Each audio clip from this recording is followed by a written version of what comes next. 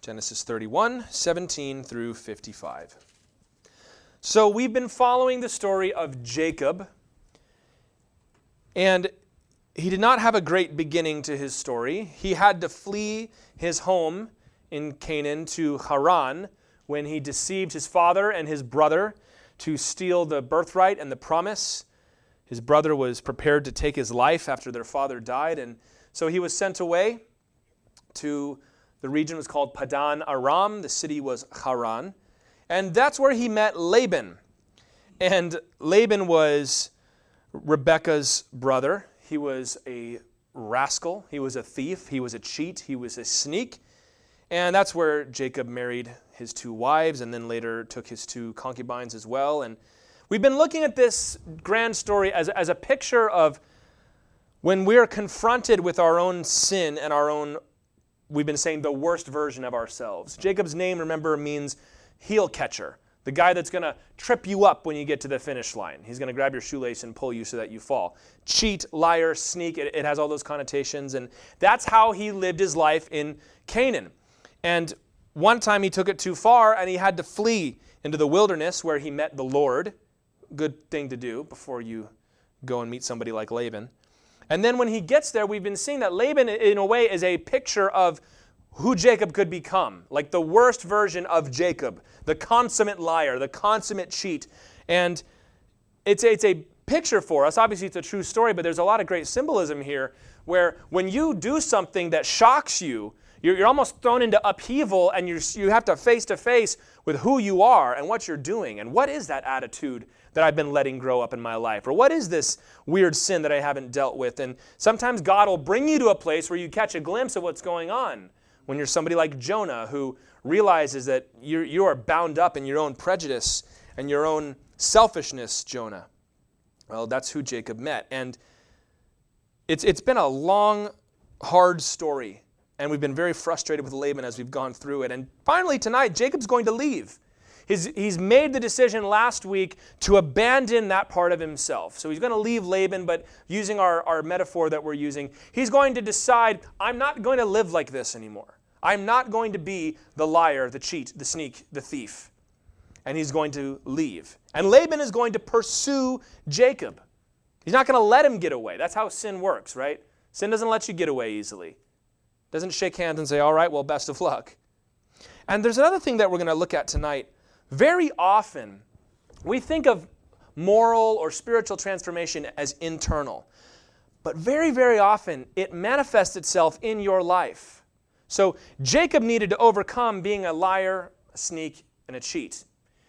But what that looked like for him meant I've got to get away from Laban. Because living with Laban was pushing him into these situations where he either had to be sneaky or he had to get taken advantage of, and neither one of them was a good thing. It's the same thing is true in our lives, where God is trying to work something out in you, and the decision to make that change will manifest itself through a person or through a situation that you're in. And that thing, even though it maybe doesn't feel spiritual, like this point of decision is going to be what God will use to work that change in you. And it's one thing to decide mentally and spiritually, I don't want to do this. It's another thing when you're faced with somebody like Laban and you've got to make the decision. And I'm very excited to get into this study. It was so encouraging for me because what we see is that sin, the Laban of your life, has no authority over you. God's going to tell Laban, you touch that guy, you're going to have me to deal with. And so it's going to be a big, scary, intimidating situation where Laban and Jacob face off, but we know the whole time Jacob's going to be fine. The Lord is going to complete the work that he began, and he wants you to stop putting up with sin in your life. There comes a point, y'all maybe have gotten there, where you don't enjoy your bad attitudes and your sin and this or that anymore. It's just there, and it won't let you go. Like, I've been wanting to be done with this for years, and it won't get off me. Well, the Lord wants to come to you tonight and say, stop letting them have a place in your life. Stop letting that sin, that person, that situation, whatever it is, stop letting it own you because it doesn't own you. God is on your team. And if you know God, it's only a matter of time until he brings you to victory over these things. Jacob had to learn his lesson, but he did. And when he was finally ready to make the decision, God was right there to support him on his way out. So this is all about chasing the freedom that God is going to give to us, drawing a line in the sand with the flesh, the world, and the devil. And I hope it's exhortive for you, because it was for me, and it's got me all revved up. So let's read it, verses 17 through 21. So Jacob arose and set his sons and his wives on camels. He drove away all his livestock, all his property that he had gained, the livestock in his possession that he had acquired in Padan Aram, to go to the land of Canaan to his father Isaac. Laban had gone to shear his sheep, and Rachel stole her father's household gods. And Jacob tricked Laban the Aramean by not telling him that he intended to flee. He fled with all that he had and arose and crossed the Euphrates and set his face toward the hill country of Gilead. Now remember last time, Jacob called a secret family meeting. He called his two wives, Rachel and Leah, and he said, listen, this is not working out. We've got to go. Your dad keeps changing my wages. He's never going to let us go. He's been abusing me and taking advantage of me, and it's time for us to go home. And remember, both of Laban's daughters said, fine with me. Dad stinks. Dad's not been good to us. He's not saving anything for us, and he's treating us like strangers. Yeah, let's get out of here. Well, now they leave. Finally, Jacob is leaving, as God promised he would back in chapter 28, full of wealth, with a big old family, just like God promised, just like later Israel will leave Egypt, and it says that they plundered the Egyptians. God's like, I'm going to give you wages for 400 years of unpaid slave labor. Now remember, they were in the fields, so they're not in the city. He's out there herding sheep. And Laban is off shearing his sheep, which is why Jacob called his meeting at this time, because Laban's not around. Sheep shearing was a big deal. If you were obviously a shepherd and you owned flocks and herds, when it's time to shear the sheep around April or May, it was a big deal. It was a celebration because now we're finally going to get paid for all this work that we've been doing. Remember in 1 Samuel 25, David has been watching over Nabal's sheep. Nabal and Abigail was his wife. And he said, hey, shearing is around, and we've been watching your sheep and kind of being security, and we've never gotten paid, but we would like a few things just to celebrate the sheep shearing. And that turned into a whole big kerfuffle. But the point to note is that sheep shearing was a big deal. It was a celebratory time. So Laban is off doing that. Jacob is over here. It is interesting he was not invited to the sheep shearing. You kind of see where maybe it was the last straw for Jacob. I don't know. But they're able to leave unnoticed because of this. And it says that Jacob tricked him in the ESV. Literally in Hebrew, it says he stole the heart of Laban. That was the metaphor they used for tricking somebody. We would say like he put one over on him. He stole his heart, tricked Laban. So Laban's been spending his whole life tricking Jacob, and now Jacob's going to have the last laugh, so to speak. Note here it says, Rachel stole her father's household gods. We're just going to mention that. We'll come back to it.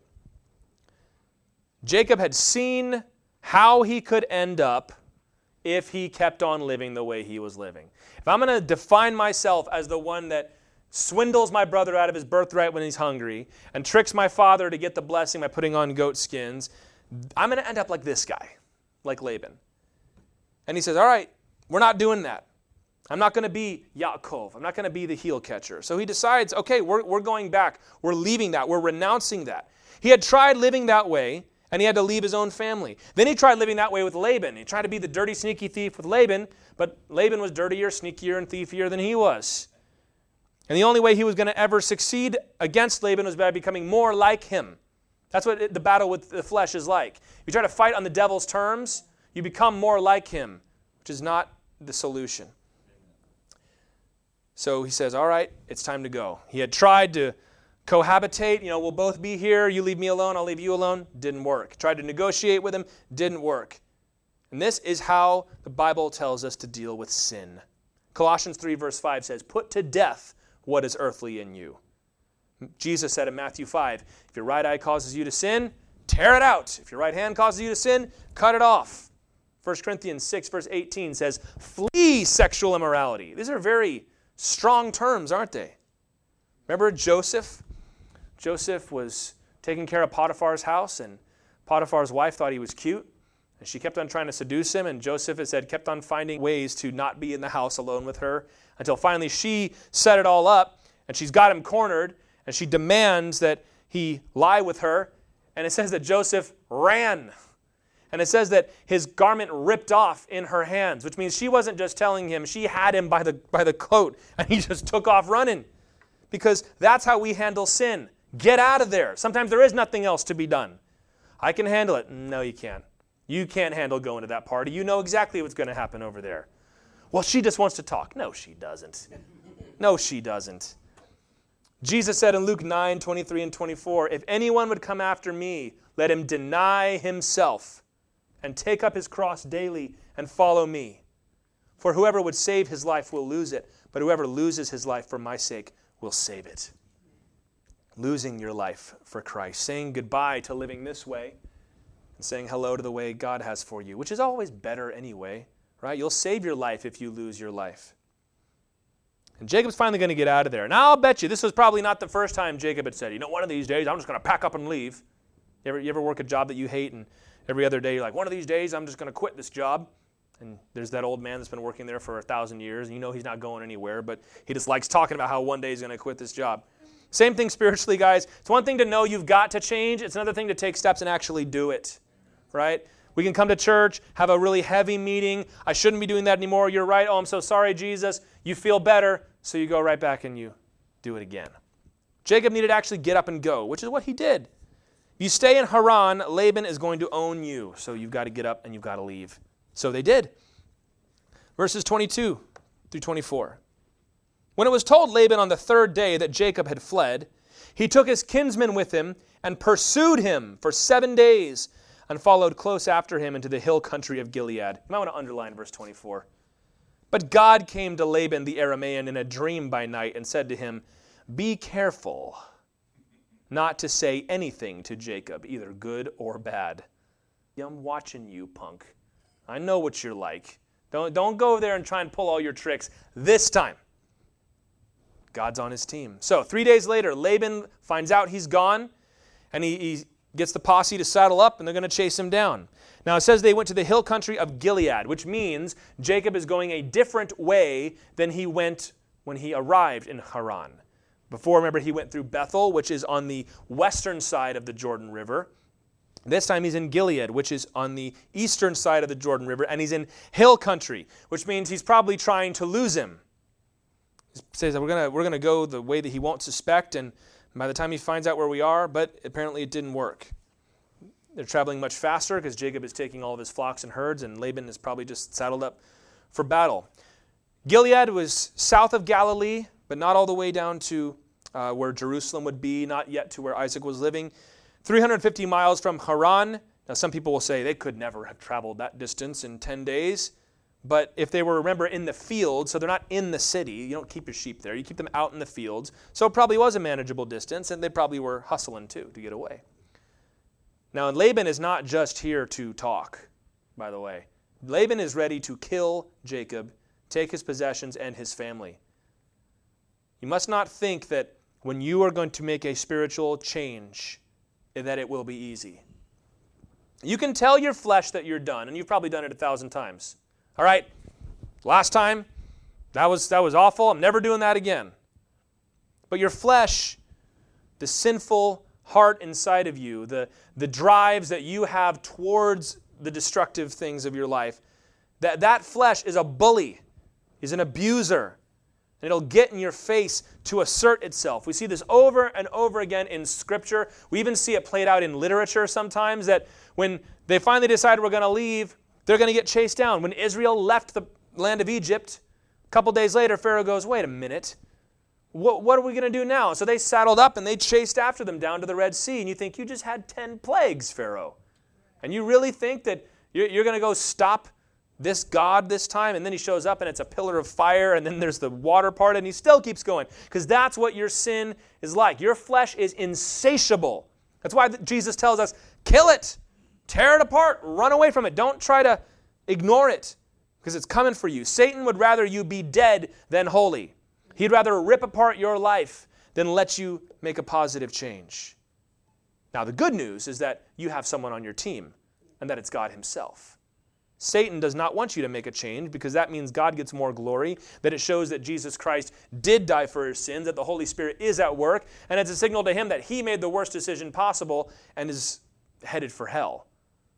So he's going to oppose you, but God's like, I'm right there. Here comes Laban, ready to go, ready to fight, and God comes to him in a dream and says, don't you say anything. I love those first two words, be careful. It's nice to know that God is on your team, huh? If you belong to God, you don't work for Laban anymore. Laban's going to show, hey, you come back. And we're like, hold on a second. He doesn't have to stay with you. You don't own him. You ever have a friend or a family member or just maybe a neighbor that acted like they owned you? Like you needed their permission for every little thing that you did, and if you do something they didn't like, they're going to come and interrogate you? How dare you? That's what Laban was like. But it's like, I don't work for you, Laban. Pharaoh's coming after them to bring them back, but Pharaoh just set them free. So you don't have to sin anymore. You don't have to listen to that part of yourself. And you need to hear that. You need to hear this. Romans 6:14 says that sin will have no dominion over you because you are not under law, but under grace.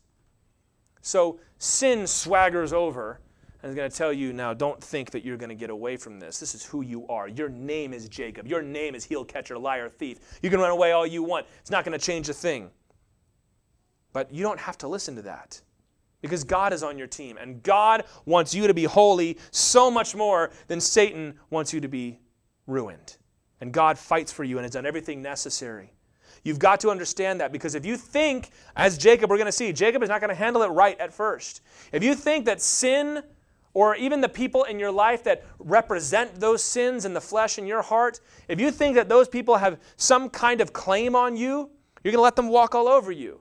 And the Lord is sitting here telling him, you back off of my kid. Jacob is mine. I have chosen him, and you don't get to say anything to him. We have to understand that. By the gospel of Jesus Christ, you've been set free from all that. You're no longer a slave. The Bible says you are a son or daughter of God. Does anybody get to tell God's son or daughter what to do? You don't even like when people tell your sons or daughters what to do. When you go to the grocery store and somebody's sitting there hollering at your kid for nothing. Very, very nice ladies will get very, very angry really quickly when that happens. And so sin swaggers up, and the devil is trying to tempt you, or people are going to come and tell you, you can't change. You have to keep going this way. You have to keep cheating at work. You have to keep lying. No, you don't. And how well you understand that will determine your effectiveness as you try to fight against sin. But you have to understand the desperate fight that you are in. Well, let's see how it goes. It doesn't start well, but it's going to end happily. So, verse 25. And Laban overtook Jacob. Now Jacob had pitched his tent in the hill country, and Laban with his kinsmen pitched tents in the hill country of Gilead. And Laban said to Jacob, what have you done? Just hold on. The nerve of this guy. The nerve of this guy. What have you done? What has Jacob done? What have you done, Laban? You've tricked me and driven away my daughters like captives of the sword. Not really. They were the ones that said, no, we'll go with you. Why did you flee secretly and trick me and did not tell me, so that I might have sent you away with mirth and songs, with tambourine and lyre? Was he ever going to do that? And why did you not permit me to kiss my sons and my daughters farewell? Now you have done foolishly. You just want to slap him, don't you? I do. I want to slap him reading this. It is in my power to do you harm. But the God of your father spoke to me last night, saying, be careful not to say anything to Jacob, either good or bad. Acting like he's doing the right thing. Now listen, I'm fully within my rights to take you out, pal, but God and me had a discussion, and I'm not gonna push you. And now you have gone away because you longed greatly for your father's house. I get it. You were homesick, right? You're a young man. You're missing mommy and daddy, but why did you steal my gods? Isn't it a bummer when your gods can be stolen? I don't have that problem. So as tough as he sounds, it's all kind of undercut by that last sentence there, isn't it? So there's two camps set up in the hill, and Laban comes out to confront him, and he's got the gall to accuse Jacob. What have you done? This is the guy that tricked his future son-in-law into marrying the wrong daughter after working 7 years, and then tricked him into working 7 more years to marry the girl that he thought he was supposed to marry. And then gave him wages. Oh, you have every spotted and speckled lamb and every black sheep. And then he took all the black sheep and speckled goats away so that he had nothing. And he changed his wages over and over again and treated him poorly. And his daughter said he treats us like outsiders. And he shows up, what have you done? Like he's going to shake his finger in his face. Satan always does this. He acts like he's in control of you. And like I said, sometimes this can manifest physically in your life, where it's almost as if somebody is being the mouthpiece for your flesh. What have you done? Let's use an example. Let's say there's somebody in your life who's been harsh with you or has been manipulative with you, and you just can't take it anymore, and you're like, you know what, this isn't right. I keep on getting pushed into doing these things that are not righteous, and I'm not being able to live my life out fully. I've got to stand up to her and say something. And then you do, and maybe you get a little aggressive when you do it. And then she wants to say, now you can't talk to me. You're being so aggressive and so angry. Why are you acting like that? And it's like, you're going to come at me after everything that you've done? It's like Satan is going to come in and try and accuse you. Oh, you think you're going to get your life together? Don't you know about these other little sins over here? You know, you have a great service at church and say, Lord, I'm going to serve you forever. And then you get in traffic and, you know, somebody almost cuts you off, so you get angry. And maybe you just say, why would you do that? And maybe you curse, and Satan goes, how dare you? You think you're so righteous and you're so holy. And you're like, excuse me? You, Mr. Lucifer, fallen from heaven, are going to sit here and accuse me? He has no power over you. Satan's power has been broken. Jesus said, I saw Satan fall like lightning from heaven. How fast does lightning go? So it wasn't like, It was like, God's like, get out of here. Pow. That's your accuser. Out. And he's going to come and try to do that to you. Sin is like an abusive relationship. And that's exactly what Laban was. Sin will try to guilt you into staying defeated. And I'm going to take a little detour here. There's a secondary lesson to be learned here about dealing with people like this. Can we talk about that for a minute? You ever deal with somebody like Laban? Maybe I was reading that story and you're like, oh, this reminds me of fill in the blank. That reminds me of her or him. Or, oh, I remember I had a boss that was just like this. My mother, her mother, was just like this. There's a lesson to be learned here. He exhibits 3 characteristics that I could pull out that somebody who is manipulative, petty, abusive, and I'm not talking about somebody that gets in your face and is going to slap you around. Those are much more rare than the other kind. The passive-aggressive, tell half a lie, half a truth, twist your arm, go behind your back to get what they want out of you. Maybe you've got a neighbor like this. Maybe you work with somebody like this. You went to school with someone like this. Maybe you're like this, and I'm about to call you out. I don't have anybody in mind, but who knows? Here's number 1. Abusers will accuse their victims of wrongdoing when they try to get out from under that abuse. When you are in a relationship that is not good, maybe you've got a girlfriend who has just got you twisted up in knots, and she knows just when to cry and just when to get loud, and you find yourself doing all kinds of things that you don't think are right and you don't want to do, and then you try to say, you know what, we're done, we're breaking up, and then she comes at you and says, well, you've always been aggressive and manipulative towards me. And you're like, what? That's you. That's the thing you do. And they use that guilt to keep them under my thumb. Look at what he's saying. You stole my daughters from me. Now listen, we can look at that halfway and say, that was kind of a rotten thing to do, Jacob. But it's been 20 years with this guy.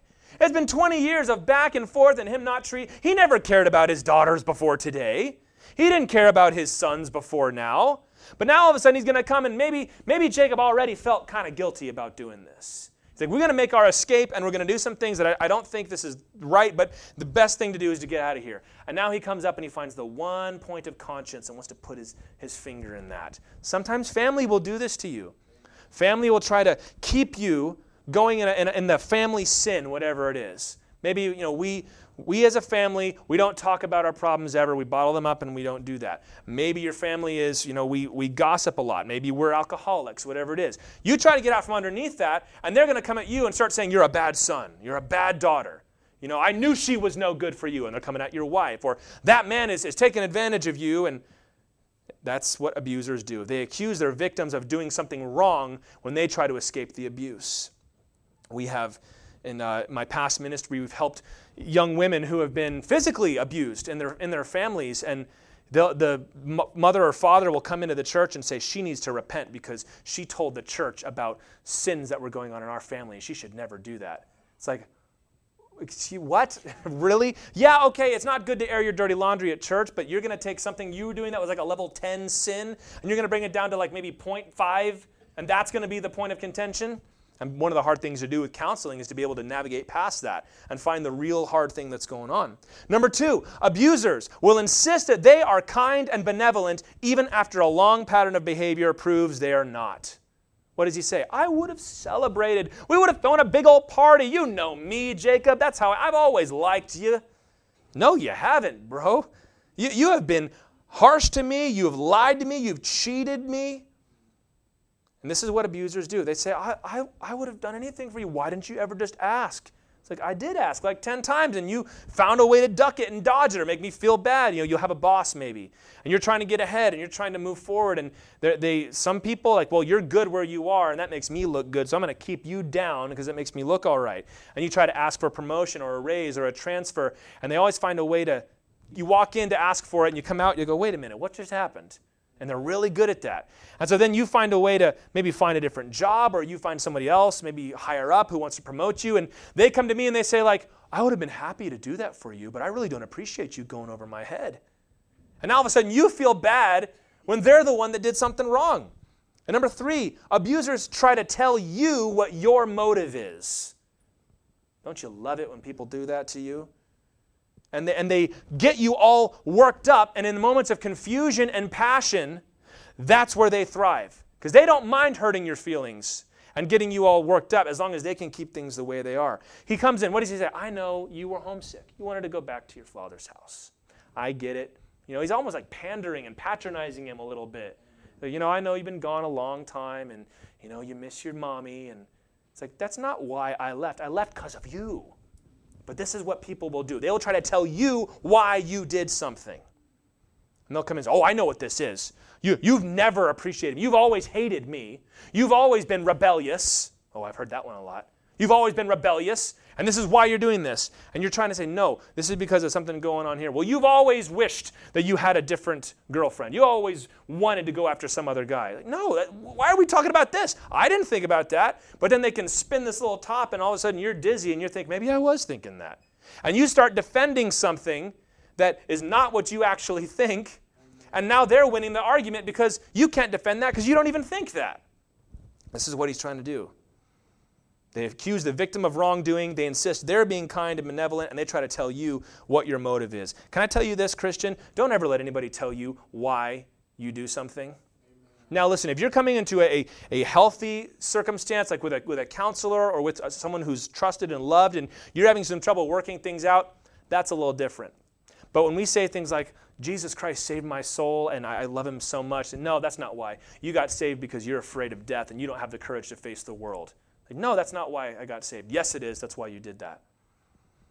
Here's one I hear. The only reason your denomination preaches a pre-trib rapture is because you believe that Christians shouldn't have to suffer and you're selfish. That makes me crazy because it's like I've never thought that, or heard anybody that did. And it's like, don't tell me that. Or they say, you won't ordain women because you hate women and you're sexist. Say, no, what in the world? I've never even thought that before. Yeah, but I know. You wouldn't do that unless you were this way. Don't let people tell you what your motive is, especially if you disagree.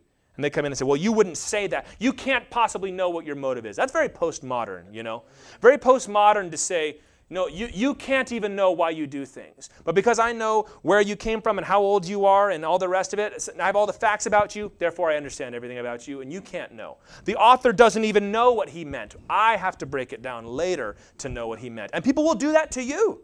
Watch this. This happens in your life.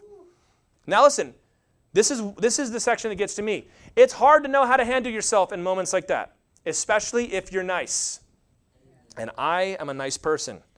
And I get in a situation like that, and I've been there before, where people try to push you, and they try to keep the conversation where they want to keep it, and you're sitting there trying to have a rational conversation. They're not interested in that. They're interested in winning the conversation, and you end up angry afterwards. When someone tries to exercise authority over you who is not Jesus Christ, you've got to resist that, Christian. Do you know why? Because Galatians 5:1 says, for freedom Christ has set us free. Therefore, stand firm and do not submit again to a yoke of slavery. And this is not just talking about doctrine now. There can be people that roll in and want to run your life. Sometimes there's a neighbor. Paul called them busybodies. They go from house to house, and they're going to know everything that's going on, and they're going to control what's going on. Some pastors try to do this. Everybody's going to give me every bit of information about them, and I own you, which is not what the example the Bible gives us. Mothers and fathers will do this. Wives and husbands will do this to each other. Employers will do this to each other. They think nothing of jerking people around to get what they want out of them. And at the end, Laban accuses Jacob of stealing his gods. Now listen, his gods had been stolen. Jacob didn't do it, but Jacob didn't know. And so what is he doing? He's trying to focus on the trivial rather than on the bigger picture. And that's what Satan loves to do. Get you focused on trivial little things rather than the big picture. And so we come in the immense weight and glory of God's grace and the blood of Jesus Christ, and Satan comes in and says, that doesn't matter because you lost your temper yesterday. Hold on a minute. Isn't the glory of God greater than something silly and stupid like that? Everybody else might have the opportunity to come to salvation. You don't because of this and that. Well, what makes me so special? You know what you're like. But the thing is, we're all like that. And this is why we've got to learn to fight in the truth of the gospel. Your flesh will do this to you, which is why the Bible tells us, run. Cut it off, gouge the eye out, take the hand and throw it into the fire, put to death what is earthly in you, leave Potiphar's wife there holding on to your shirt if you've got to. Don't engage. And Jacob, unfortunately, is going to engage. Let's look at verse 31. He's going to do the wrong thing. Here comes Laban with all his mess, and Jacob answered and said to Laban, because I was afraid, for I thought that you would take your daughters from me by force. Anyone with whom you find your gods shall not live. In the presence of our kinsmen, point out what I have that is yours and take it. Now Jacob did not know that Rachel had stolen them. Jacob falls for Laban's trick here. He's been confronted with all kinds of accusations.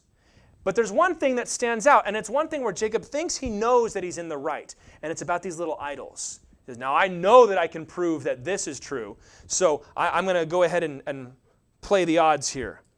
This was a mistake, because the focus of this conversation should not have been the household idols. The focus of this conversation should have been 20 years of lying and cheating and manipulation and abuse. He should have been focusing on verse 31. No, the reason I left is because I thought you were going to come and kill us all and take my family away. But instead he's going to say, you know what, search my tents and see if you can find those idols. It's none of his business to get in there. Laban had no right to him. He is about to allow Laban and his men to go through his house and turn out everything he owns to see if he's been doing anything wrong. Laban has now been set up as a judge over Jacob. God had already demonstrated that Laban had no rights to Jacob. And Jacob should have told Laban to take a hike here.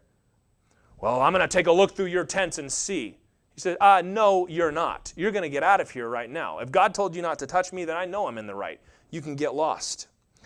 The flesh, the people, the situations that represent your flesh have no right to your life. The devil has no right to your life. And this is the mistake that I've made and that Jacob made here. He is assuming that Laban and he were having a real conversation, that he was operating in good faith. He thinks, well, if I can prove to him that I didn't steal the idols, everything will be okay. No. That's been 20 years. That's been proven that's not the case. So Jacob should have known better than to engage with this sham of a trial here.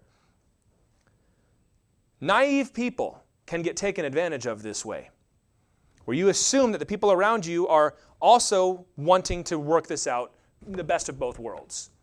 And I've been in that situation before, where I assume that this guy and we both want to come to a mutual understanding, and I'll give a little, he'll give a little, and we'll arrive in the center and shake hands. Sometimes that's the case. Sometimes that person is not interested in that. They're interested in getting as much of you as they can, and then they're going to be back later for the rest of it. You know who sets the best example of how to handle yourself in these situations? Jesus Christ. I had to try to pick one example, but I couldn't. Matthew 21, they said, hey, who gave you the authority to turn over these tables here? Now, Jesus could have said, I'm the Son of God. I'm the Messiah. I'm the second person of the Godhead incarnate. So bow down, buddy.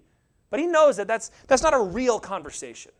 They were not going to submit. They didn't really want to know where his authority came from. They wanted a way to get him out.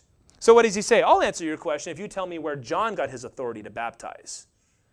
We say, wait a minute, Jesus just dodged the question. Yeah, he did, because it wasn't a real question. And they get over there and say, well, if we say that it came from man, then people are going to stone us because they like John. But if we say it came from God, then we're going to look stupid. So they come back and say, we don't know. And then Jesus goes, then I'm not going to tell you where my authority came from. Well, that seems kind of mean. No, it's just wise. Matthew 16, verse 4, they came to him demanding a sign. Jesus said, I'll give you a sign. Here's the sign of Jonah. What does that mean? Well, go read your Bible again and see if you can figure it out. Now, we know what it meant. It means that he's going to be 3 days in the earth, like Jonah was 3 days in the whale, and then come back out. But Jesus is not about to prove himself to these people that wanted him dead. Mark 12:15, should we pay taxes to Caesar or not? Well, first they gussied it up first, right? We know you teach righteously. We know that you would never lie or tell us the wrong thing. So should we pay taxes to Caesar or not?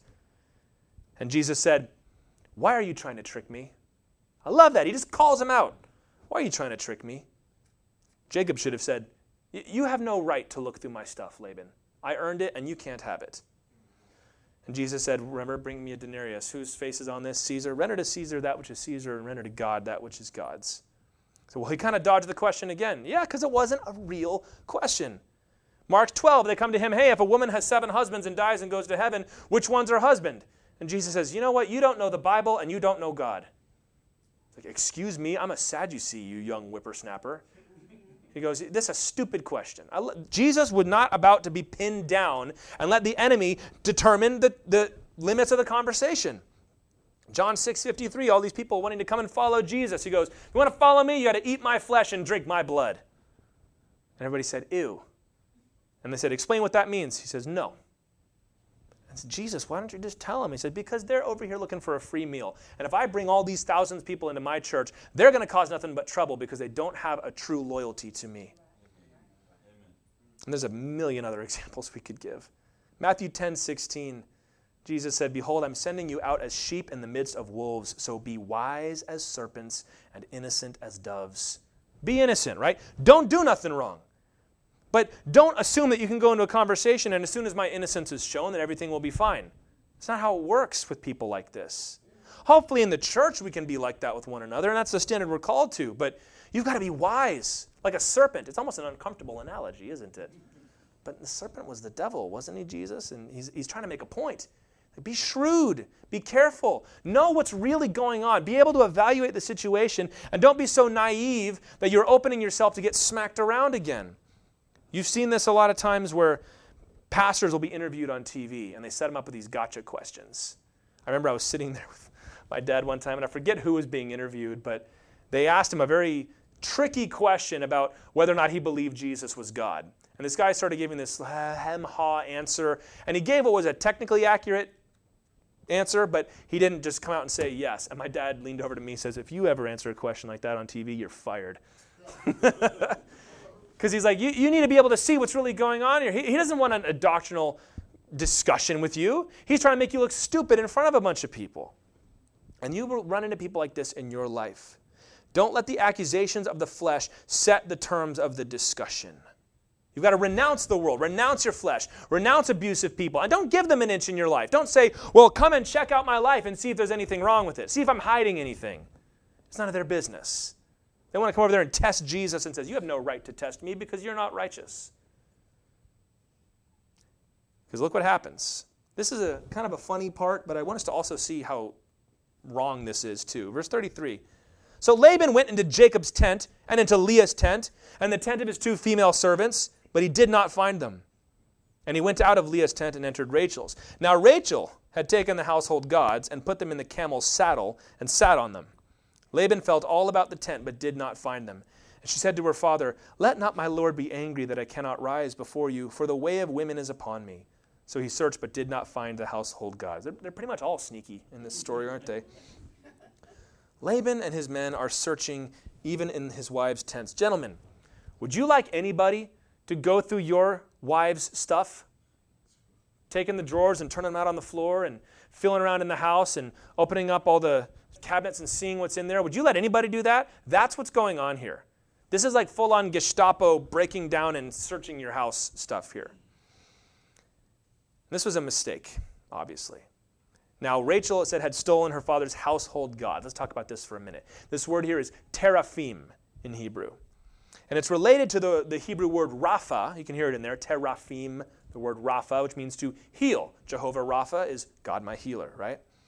So if you've ever seen the movie Gladiator, and he's got those little tiny idols that he carries around in that patch and he worships, that is a great example of what teraphim were. They were small little household idols. You kept them in the cabinet in the house. Sometimes they were larger, sometimes they were smaller, but they would be used sometimes in Scripture. It talks about them being used for divination, right? Remember Laban said that I've been doing some fortune telling, and I found out that the reason I'm blessed is because of Jacob. This was related to that.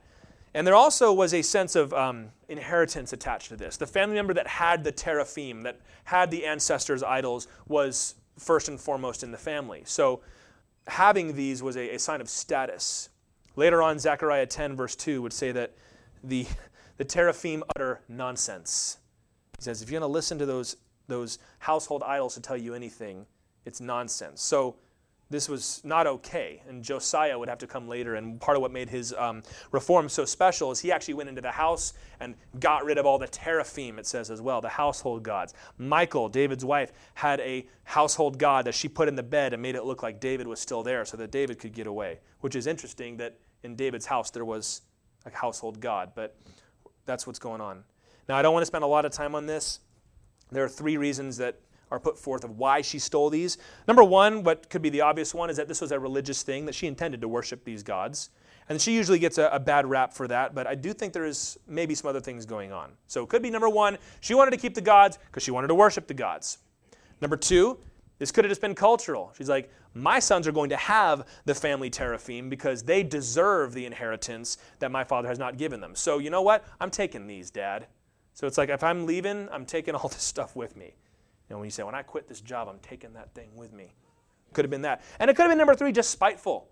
It could have just been, you know what, Dad? I'm taking your idols. Good luck without them. We'll see how you do without your precious teraphim. And you're supposed to look at this and laugh a little bit. Because remember, this is being written by Moses. The story at least was compiled by Moses and the later writers. And they're showing us how ridiculous it is to have an idol. Because not only can these gods be stolen, not only can they be hidden, but Leviticus 15:20 says that when a woman is going through her menstrual impurity, anything she sits on is rendered unclean. So there's a very clear picture here of this is what God thinks of false gods here. And I realize that makes us uncomfortable, but there it is in your Bible, and that's why it was put this way. She hides them in the saddle. The saddle, if you're interested, was a big box-like thing. Maybe you've seen these in like old movies. Like they would sit up on these camels to kind of prevent them from swaying. And she sits on it and says, Dad, I can't get up. I'm sorry. And her father doesn't find them. But what do I want to see here? If you let somebody or something else in as a judge in your life, they're going to start to violate your soul. Let me give you an example of this. When the world comes to the church and our value doesn't line up with one of their values, and they come in and they say, this is wrong, you guys should fix this. And then the church opens itself up and says, no, you come in and you look and see if there's anything that we're doing wrong. It's a danger that the church will do that. Their judgments should mean anything to us. Well, you were born this way. Sometimes family or sometimes friends and neighbors, well, this is how you were born and this is how you were raised and you've got to stick with that. And it's like, I don't recognize that judgment over my life. The way you've always been, my habits. This is just the way we are. Your family, only Jesus matters. You know what Paul said? 1 Corinthians 4. I love this. This is so tough, the way that Paul writes this. He says, with me, it is a very small thing that I should be judged by you or by any human court. In fact, I don't even judge myself. I'm not aware of anything against myself, and I'm not thereby acquitted. It is the Lord who judges me.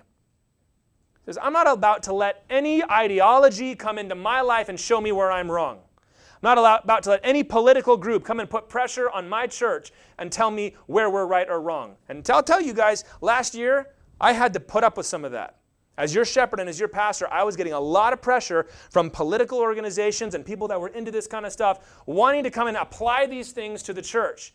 And not everybody was happy with me for standing up and saying, only the Word of God is our standard for what we do. We're not going to let the world's swinging standards and changes come to us. And you've got 2 extremes of this going on right now. Let's go ahead and go there.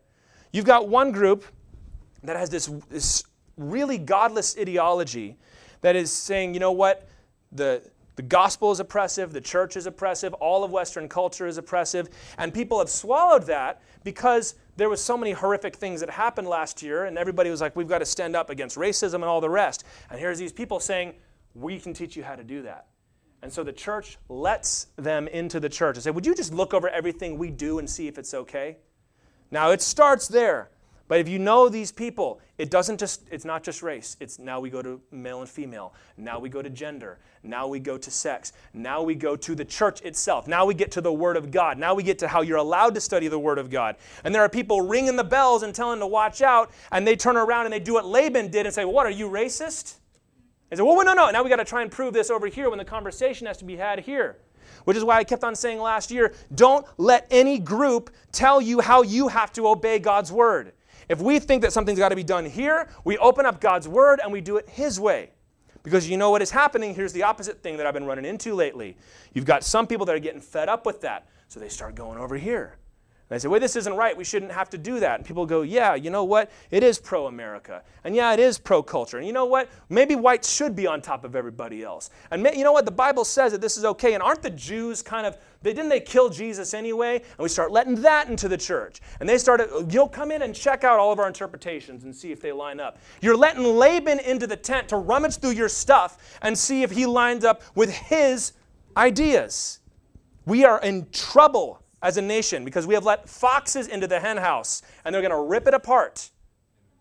I didn't even know if I wanted to talk about that, but it's so true. And this can happen in your life. You've got a friend that's really into some thing. Maybe they're into some Hindu thing and they want to come to your life and say, well, you know, you believe in Jesus and, you know, I've learned all this stuff about Hinduism and it set me free from all that. And so you want to come in and appear nice to them and you want to, no, I'm willing to talk. And now you're letting some Hindu come in and evaluate the teachings of Jesus Christ. Or you let some atheist or some scientist come in and rummage through your tents and say, you can't believe that, and you can't believe this, and you can't believe that.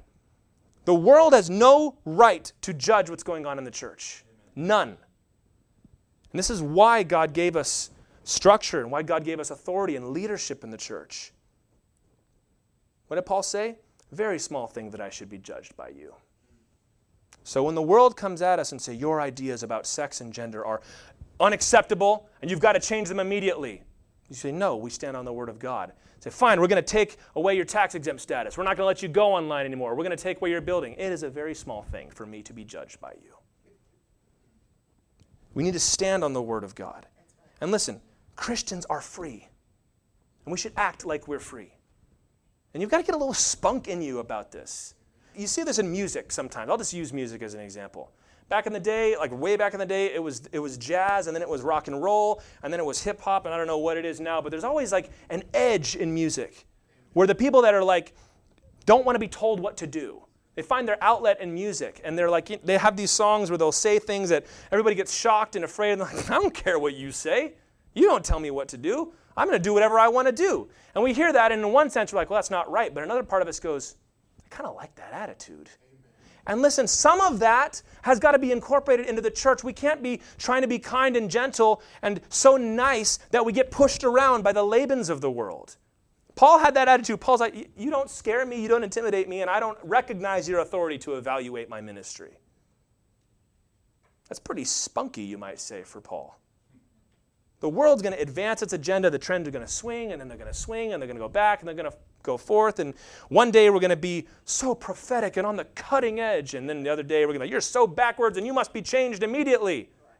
You're not changing us. That's what Jacob should have done. Should have said, Laban, you're not looking through my stuff.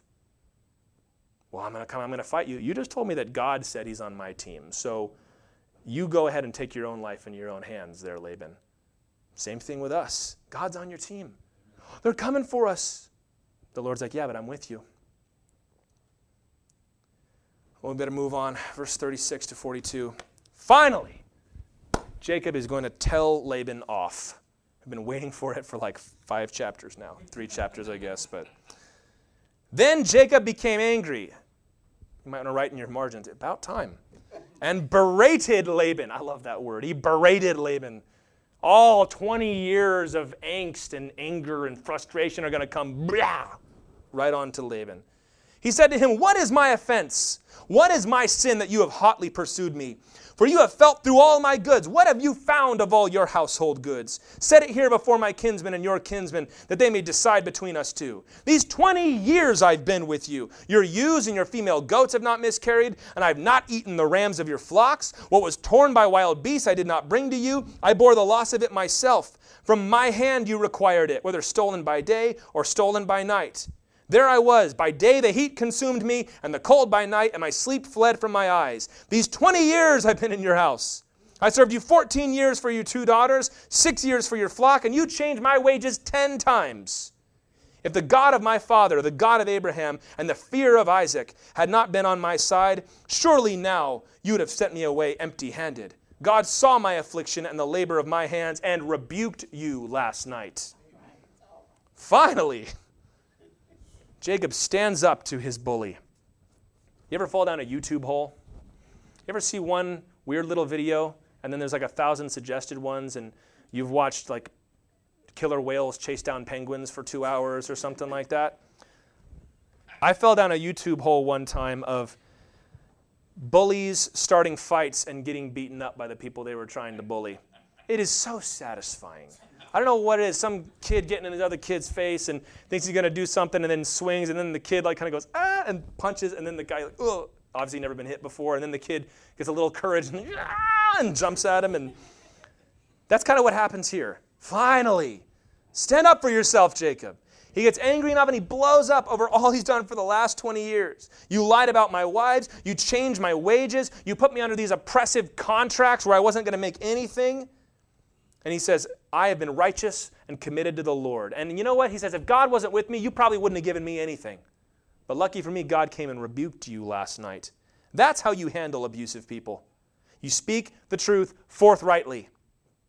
You must be willing to do what Jesus did, stand up for yourself, assert what is right, and expose what is wrong. If you know what's really going on, and you do, because you walk away from those conversations, and you get your buddies around you, and you run through all the things that you should have said to that person's face.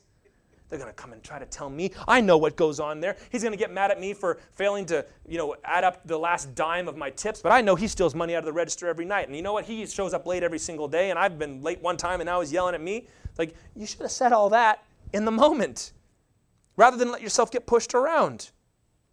And I struggle with this, because I don't like being mean. I don't like hurting feelings.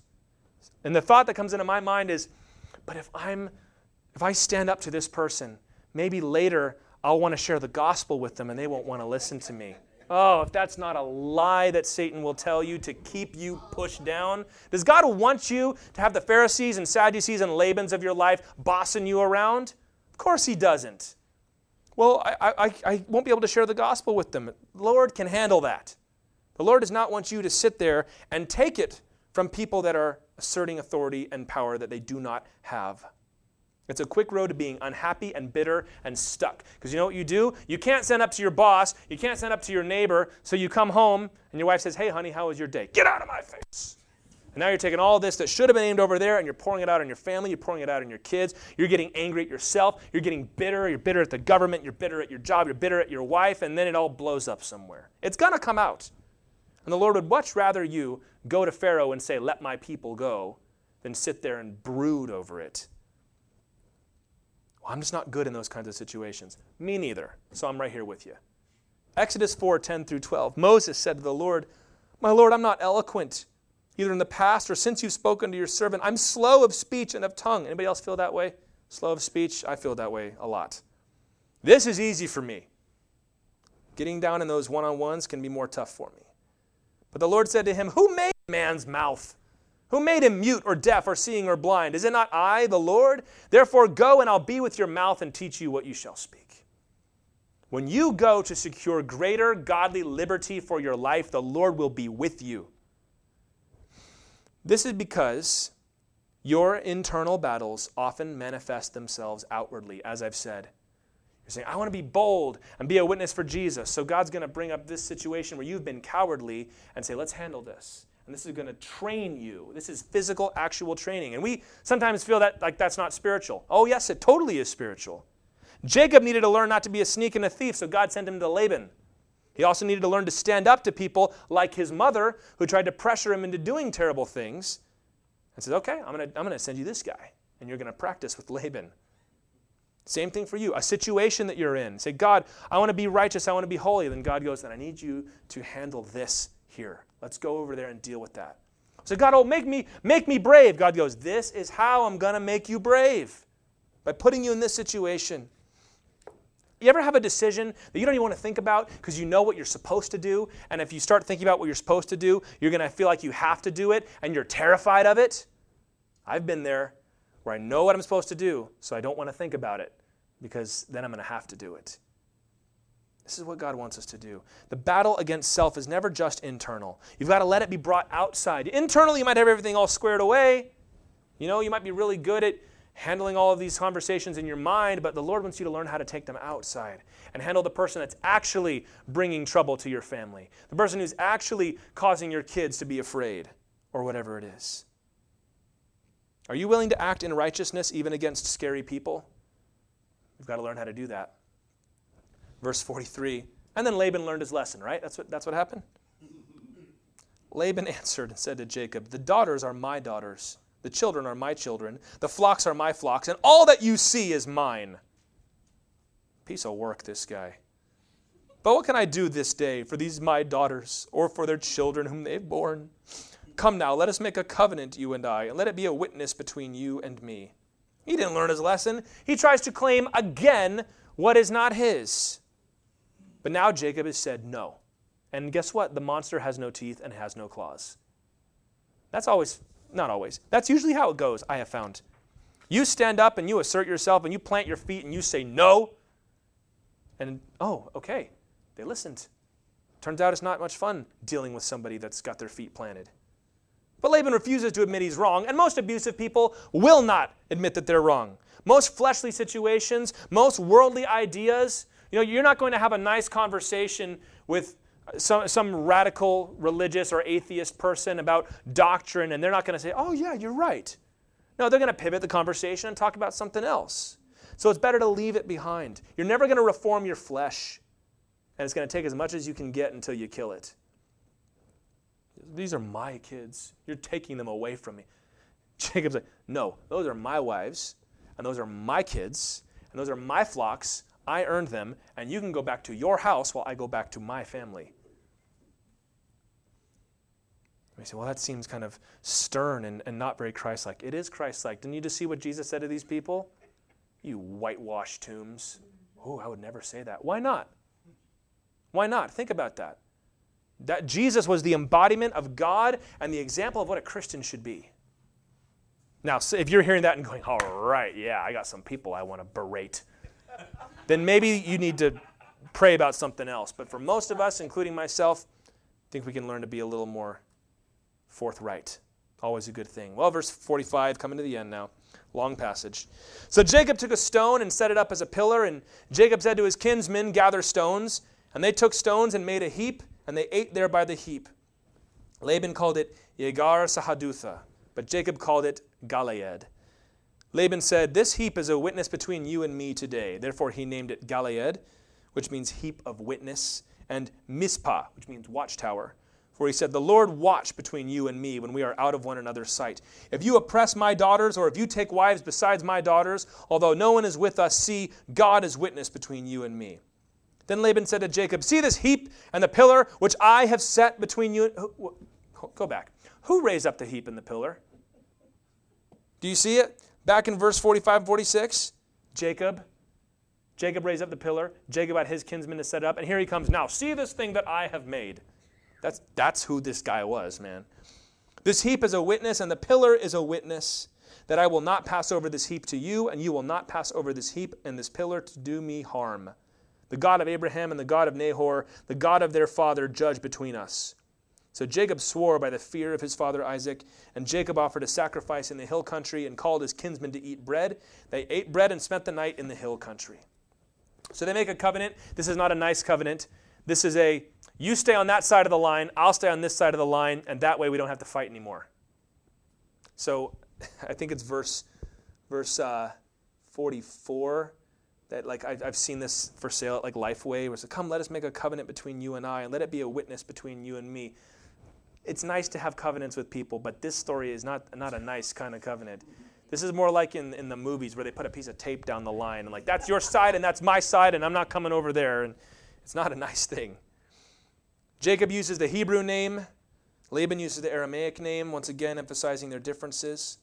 Later on, this is important, the Syrian nation and the Israelite nation will dispute this boundary right here. So it's important that we know where this stone is because they're going to have wars later on over who actually owns this spot. Isn't that just about appropriate based on what we know of this relationship? Laban claims credit for the pillar and the heap. He swears by his gods. Your flesh will never learn. Sometimes there are people in your life, they're not going to change, and it's best to move on. Jacob affirms his loyalty. I love this title he gives to God, the fear of Isaac. Showing how much he's changed, right? No longer is he the liar and the sneak that was willing to use the name of God in vain to get an extra inheritance. Now he's building altars and he's swearing by the name of the Lord. There has to be a line in the sand, you and your sin going opposite ways. Luke 14:33 says, any one of you who does not renounce all that he has cannot be my disciple. It does not matter if you do it the best way possible. Will you hear me on that? Well, I want to get out of this bad situation, but I'm afraid that if I do it, I might get angry or I might hurt someone's feelings or I might do something wrong. Do it anyway. Jacob just left, and it was the best thing. Sometimes you're in a mess that is so messy, it's like, just get out of the mess, and we'll clean up any smaller messes that are made along the way. Sometimes we're so afraid to make a tiny mistake that we won't fix the big mistake. I'm too afraid to make my wife cry, so I'm not going to address this big issue that we're having. Or I'm too afraid to make my mom angry or my dad's going to yell at me, but we've really got to get this problem addressed. Let God handle the rest. And God is not going to get angry at you for trying to do the right thing and slipping up and making mistakes along the way. Verse 55, early in the morning, Laban arose and kissed his grandchildren and his daughters and blessed them. Then Laban departed and returned home. And that's the last we'll see of that guy. And all God's people said, good riddance. Jacob has learned along this journey that he cannot be the way he was anymore. He finally stood up to his flesh and went the other way and was willing to engage and say no to himself. God is on your side. Your enemies cannot hurt you, so don't be afraid to leave them behind. Don't be afraid to resist outside pressure, because the world's always putting pressure on you, and sometimes it's small. Somebody that wants to be telling you how to run your house and how to raise your kids, who has no business telling you that. Sometimes it can be bigger, where there are cultural forces coming into the church, like in the Third Reich, when the Nazi party started telling the church what it could and couldn't preach. Big range of difference, but it's the same solution. You stand up firmly on the Word of God and you say no. No person, no habit, no idea, no demon has any hold over you. That's another thing abusive Christians will say to other Christians. You stand up and you say, I don't like the way you're treating me and this is going to stop. Well, you've just got a demon in you who's rebellious. Somebody who accuses you of being possessed is probably the kind of person you need to avoid. Don't let them get into your life and start rummaging through your stuff. I like this story because on one level there's a very spiritual thing. On the other side, very practical. No, you can't do that. Nice, well-intentioned Christians get pushed around by the Labans in their lives, and we've got to learn to stand up to them. Because God has set you free. And Galatians 5 says, don't submit to a yoke of slavery anymore. He wants you to be free of sin and free from oppression, no matter how small. So renounce it and trust that God's going to lead you out, even if you have a few bumps along the way.